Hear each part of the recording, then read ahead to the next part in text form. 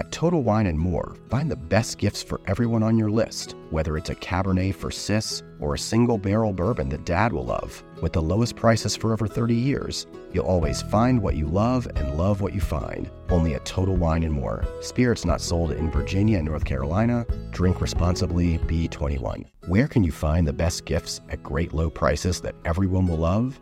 At Total Wine & More, of course. With so many great bottles to choose from, find something for everyone on your list, whether it's a Cabernet for your sis, sparkling wine for a coworker, or a single barrel bourbon for Dad. And if you need any help, just ask one of their friendly guides for advice. With the lowest prices for over 30 years, you'll always find what you love and love what you find. Only at Total Wine & More. Spirits not sold in Virginia and North Carolina. Drink responsibly. Be 21.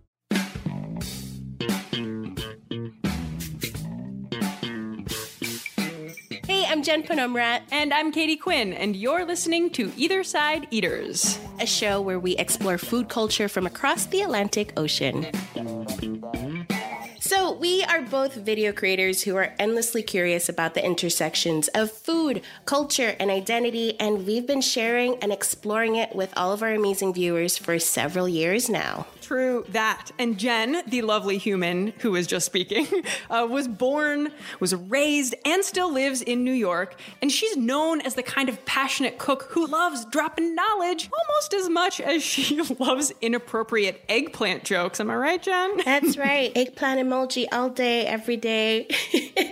And Katie right here, she is from Ohio, lived in New York City for a decade, and now lives in Europe, currently in London. She's a writer with 2 published books under her belt. Go girl. And a background in journalism, as well as a stint in culinary school. So what is Either Side Eaters all about?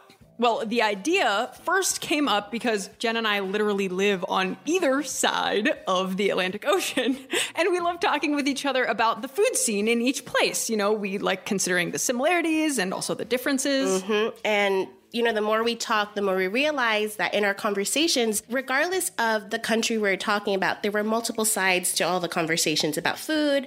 And of course, its ripple effects into culture and social norms. And we realized we wanted to talk about much more than just the food scene in America and Europe. We wanted to take a step back and look at the interesting issues from all around the globe. Right. So in this show, you will, number one, gain a better understanding of food cultures around the world. 2, consider some of the more prickly and tricky topics that go hand in hand with food, such as social equality, issues of class and wealth. And number 3, you'll leave with brand new, delicious ideas of things that you can make in your kitchen. Yeah, so basically we gonna have a party. Yeah. And so let's kick things off with our first topic, halloumi. Halloumi. Jen, I was really not familiar with this delicious cheese before moving to London. But over here, it is absolutely everywhere, and Connor and I have fallen head over heels in love with it. What's your situation over there with halloumi? Yeah, I love halloumi, but unlike over there, here it's not readily available. At least when I started on looking for it, which was probably around 2012 to 2014, around that time, could barely find it anywhere. And I only heard about it because of British celebrity chefs like Jamie Oliver. I can't remember if it was Jamie Oliver or Nigella. One or the other was like, here's this thing. It doesn't, it has a high melting point. Here's what you could do with it. And I also, at the time, was watching a lot of bloggers, YouTube bloggers from the UK, and they kept talking about how halloumi this and halloumi that. And so, we would order in a restaurant or make it at home and have a salad. So that's why every time I think of halloumi, I can't help but say it in an accent. It seems natural to me to say halloumi instead of halloumi. Halloumi. Halloumi. Hello you, hello me. You are such a halloumi Houdini over there with your halloumi puns. Oh. Yeah, it is. It is huge over here, and it's not a British cheese, historically speaking. It's from Cyprus. But yeah, okay, let's see. So let's talk about what halloumi is, right, for people who've never had it. Mm-hmm. It's a white cheese. It's semi-hard. It's unripened and it's brined. So it actually like soaks in its own salty whey brine. A lot of places in London, they will actually have like these big tubs. Then you can just pluck the halloumi out fresh from its brine. Wow. Which is delicious. It's got, in terms of texture, it's kind of got this layered texture, almost like a mozzarella where you can kind of pull it apart. And some people call it like a squeaky cheese because it does have this almost like this pleasant rubberiness that on your teeth, it's like slightly squeaky. Yeah, I like to think of it as squidgy. Squidgy! It's squidgy cheese. Yes, I support that. So you were saying it's a cheese from Cyprus, yeah? So that is like the general answer to that question, because just the mix of cultures in that area, the like East Mediterranean and Levant areas of the world. And this is a historic cheese that was around a long, long time ago. I mean, before the Ottoman Empire invaded Cyprus in 1571, there were descriptions of halloumi that were recorded. I mean, Italian travelers to Cyprus wrote about halloumi in a manuscript from 1556 AD. Whoa. This cheese has been around a long time. And with many things in the world, country lines shift, they change, people move, people immigrate, and they bring culture and recipes and all this stuff with them. So when you go back that far, origin stories are easily disputed, right? So there's no like super definitive answer. But the fact is that it was and is a really big thing in Cyprus. And, you know, entire communities historically would join forces, get together, and make these huge batches of halloumi together. And so it was a collective action. It was production that like neighbors would be making it for themselves and for each other all at once. Look at that. Cheese has been bringing people together since the dawn of time. Amen. Well, not the dawn of time, but you know what I mean. No, amen, sister. I feel you. And so recipes actually varied from village to village. And get this, surnames, so last names of families, some families, actually reflected their role in halloumi production. I love that. I would feel so proud of my name, knowing that it had origins in cheese. I know. Me too. Now I kind of like want to change my name. Right? Like string cheesa.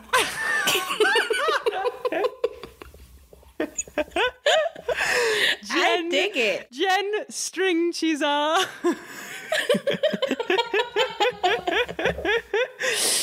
I want to be like Katie Cheddarface. It sounds like a diss that little Katie would tell someone in elementary school. You're a cheddar face. I'm not saying that you were a bully. Jen. It's a good diss or compliment, however you want to take that. So how did this become such a big thing in the UK? Yeah, that's a really good question, right? We were just talking about how like both of us are familiar with it because of the adoration of it from people in the UK, right? Mm-hmm. Basically, there are large colonial links between the UK and Cyprus, as there are many colonial links between the UK and many places in the world.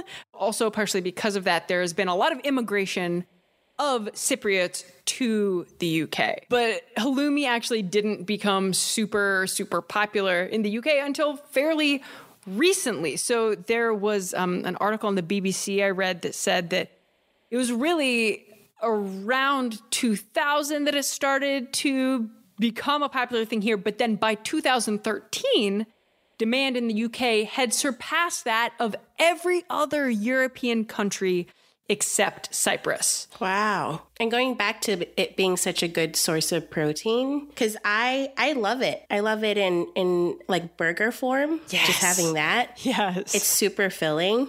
It's squidgy. Squidgy, deliciously squidgy. So it makes sense.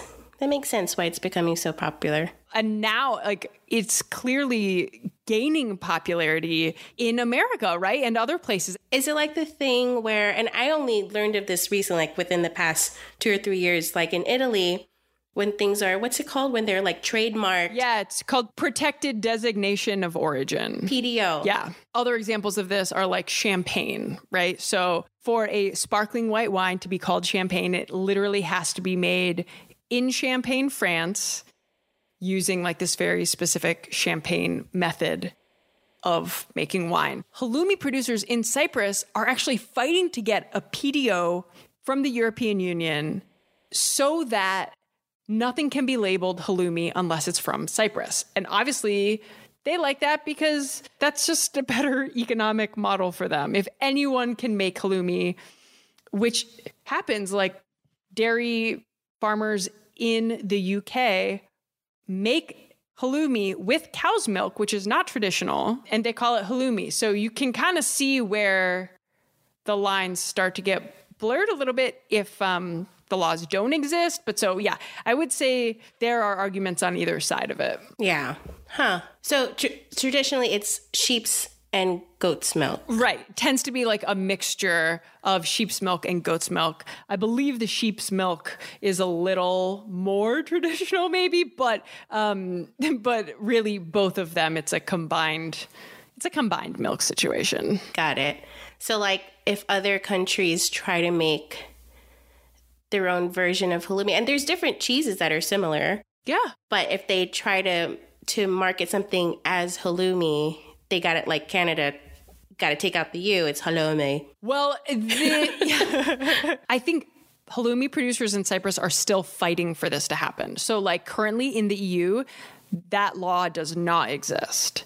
So that British producers can make it, and they can make it with cow's milk from British cows, and they can still call it halloumi.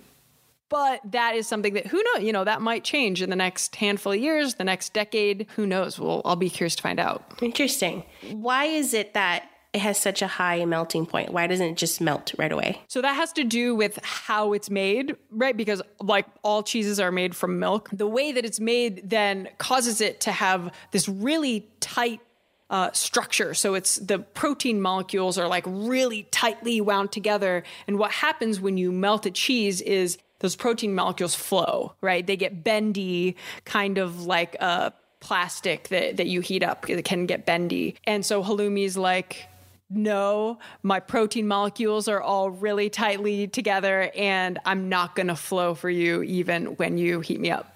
Yeah. I feel like halloumi's like, you flex, bro? Do you even lift? Get on my level. You're so lame. You melt at room temperature. Lame.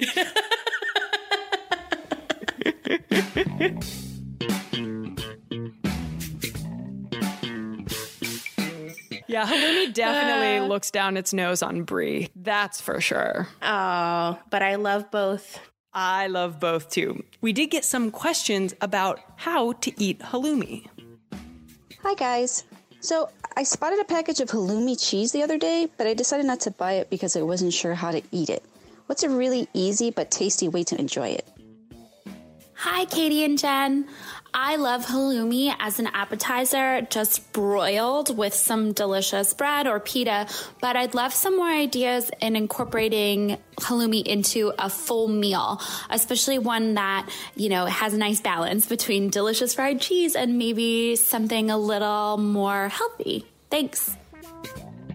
So how do you like to eat halloumi? I'm really curious. I've prepared it grilled for halloumi burger or like on a salad. So like what will you put on a halloumi burger?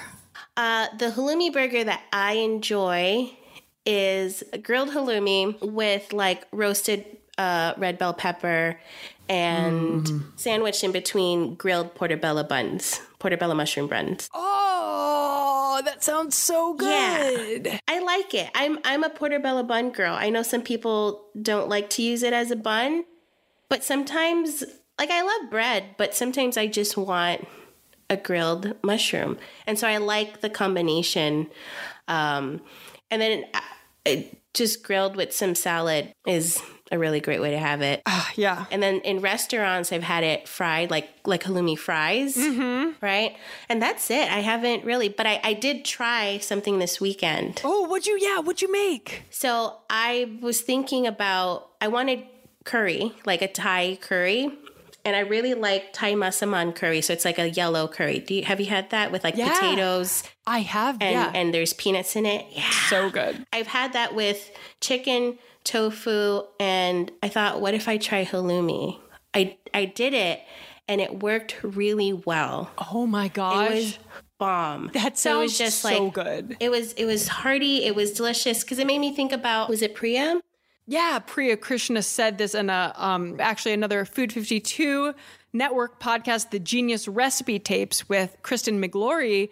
Priya said that she actually makes a twist of saag paneer that's in her book, Indianish, where she puts feta cheese in instead of paneer, which is super dope. But then she said that she's heard of people also adding halloumi, although she had never actually tried it. Yeah, I couldn't get that out of my head. So I think that's what inspired me to do it with this curry. It was just so good. Well, so that's awesome. Like that it works with, so like with Priya's example, it works with like a pretty classic Indian dish. With your example, it works with a pretty classic Thai dish. And, you know, yeah, I love it. It's from a completely different part of the world, but like, that doesn't matter if it tastes delicious. Just like, it doesn't. Put that together. Usually you won't find a lot of dairy or cheese, right, in Thai food generally. Right. Maybe more modern food, yeah, but classically, no. But it just worked out because I was thinking the curry base, it's similar. You know, it has cardamom, it has some tamarind in the masaman curry, some tamarind, some chili. And then in the curry, usually I'd put white vinegar, but instead I was like, let me put some tomato paste for the acidity to kind of bridge the saltiness of the halloumi and like the slightly sweet nuttiness of the curry base. It was so good. You also had told me about using halloumi as a low-carb pizza option, like using halloumi as the crust, and that kind of blew my mind. Yeah. How do you like to enjoy it? We eat it a lot in like the very typical ways. So like pan fried, and we'll put it in a wrap or on a salad. We'll have a lot of like salads for lunch and pan fry some halloumi, put it on. That's definitely a go-to for us. I would say a little more special occasion stuff. It's really good sweet. So, I mean, just like think of it as like, I don't know, like a goat cheese. And I love goat cheese with a little drizzle of honey. Oh, yeah. And like halloumi with a little honey. Oh, yeah. That hits. And it's similar to, like structurally, it's similar to a lot of different cheeses from around the world. And the one I can closely relate it to, aside from feta, is queso fresco, or what do they call it? Queso de freír, which is like cheese for frying, right? Queso para freír. So in Queens, I used to order this. We had a lot of Colombian restaurants by our place. And I would always order for dessert dulce de brevas or higos, which are figs. So these like beautifully macerated, like they're broken down in this caramel essentially, and then it's always served with a slice of queso fresco or something like it that's firm. It's squidgy and salty, so it has that nice contrast with the sweet, because it's super ooper sweet. Oh, it's super ooper sweet. Ooper, I love saying ooper. It's super ooper sweet. I love making up words. And that same cheese is used, it could be fried, like you're saying, either pan fried, some people deep fry it. There are different like Caribbean, South American countries that fry it up for breakfast. So Dominicans have queso frito. They'll eat it with like salami and things like that. It's delicious. I'm glad you bring up breakfast, because actually traditionally, like in Cyprus, it's eaten for breakfast a lot, and it's eaten with like watermelon. A Cyprus halloumi producer should call you up to mark. It's for breakfast. It's for breakfast. I just imagine you in a nice, like smiling, and like a tooth like sparkles.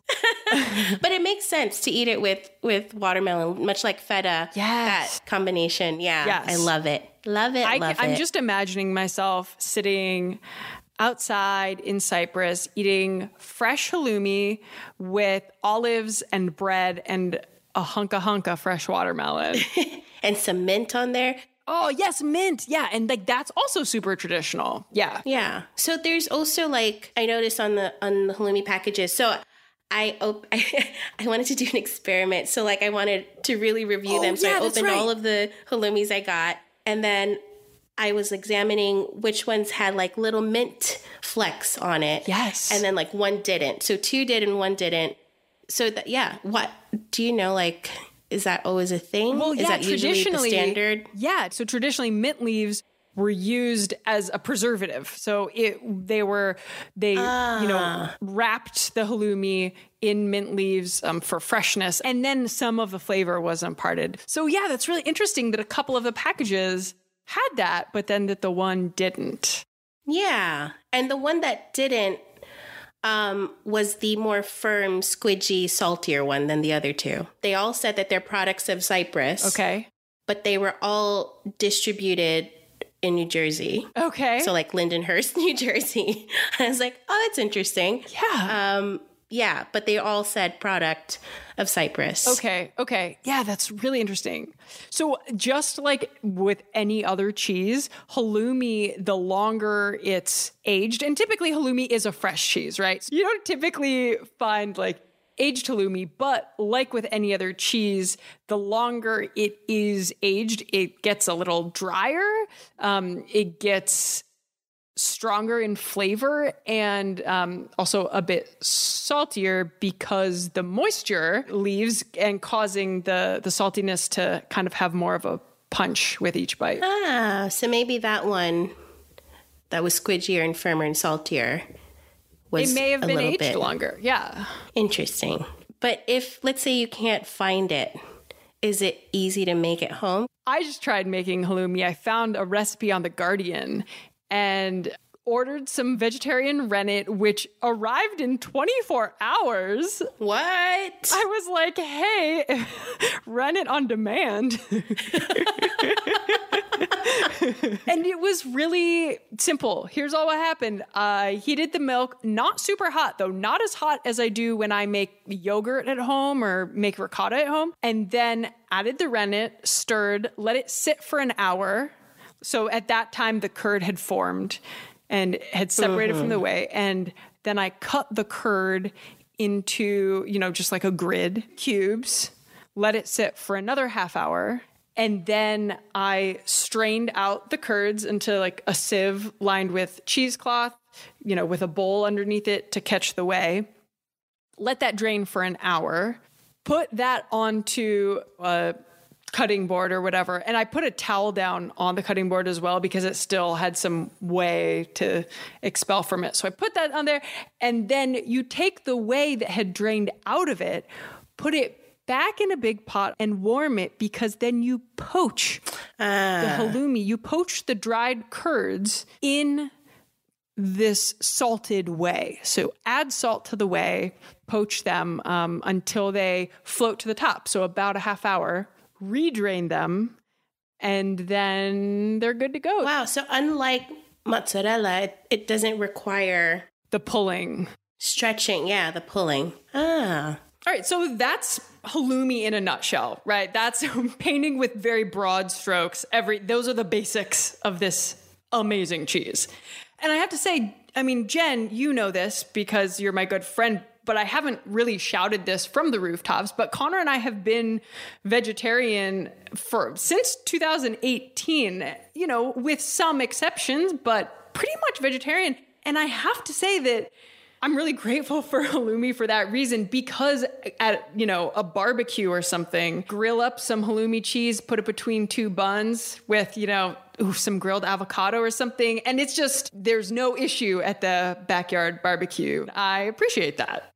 Yeah, I'm going to do that now. Rather than consuming more beef or, whatever's protein conventionally, right? You'd add you're going in, it's like, okay, I want something of substance. I'm going to include this more regularly in my diet. But also knowing that, well, for me, for example, in the US, I feel like, or North America in general, things like quinoa are, right? It's since early 2000s have been rising in popularity. And it's like, it's a superfood. It's marketed as something like it's the best protein, super complete protein you can eat. So of course, people are going to be gobbling up just like me, like just a ton of it. And Leo, my husband, for those who don't know, is from Peru. And so I asked him, when you were in Peru, did you eat quinoa just as often as you do now here in our home? And he's like, no, I didn't. We did, but it wasn't like a daily thing. We wouldn't just make a quinoa bowl every day, right? Whereas recently we would just eat a bunch of it. But then learning more about how much it has affected their local economies along the Andes and thinking about just considering that, it's like, okay, I still want to enjoy that. And we can in a way that makes sense in moderation. But just always, I think that's why it's important, right, to dive into and have knowledge about what ingredients are available, right? So why are we concentrating so much on one grain, or in this case, seed?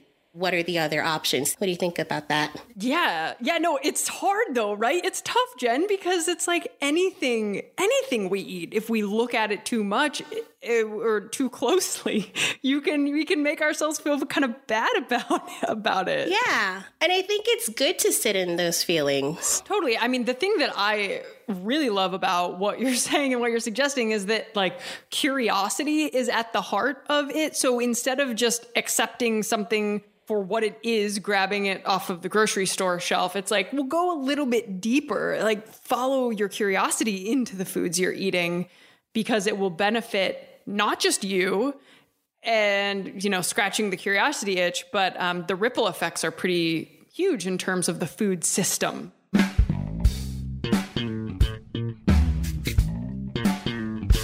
So basically, to wrap up here, halloumi, it's hella good. Oh, Katie. Hallelujah, good. Oh, hallelujah, halloumi is good. There you go. Hallelujah, that was better. Halloumi is good. And we hope that you guys like maybe learned a little something about halloumi. If you're not familiar with it, like, please go try it. If you like this show, don't forget to subscribe and leave us a rating and review. You could also drop us a question using the link in the show notes. And in the meantime, you can see what we're up to by following us on Instagram at Jen Eats Life and at QKatie. Special thanks to the musician who wrote and performed our theme song, Brian Quinn. Hey, that's your brother. You can follow him on Instagram at BQFunk. Bye. Ciao.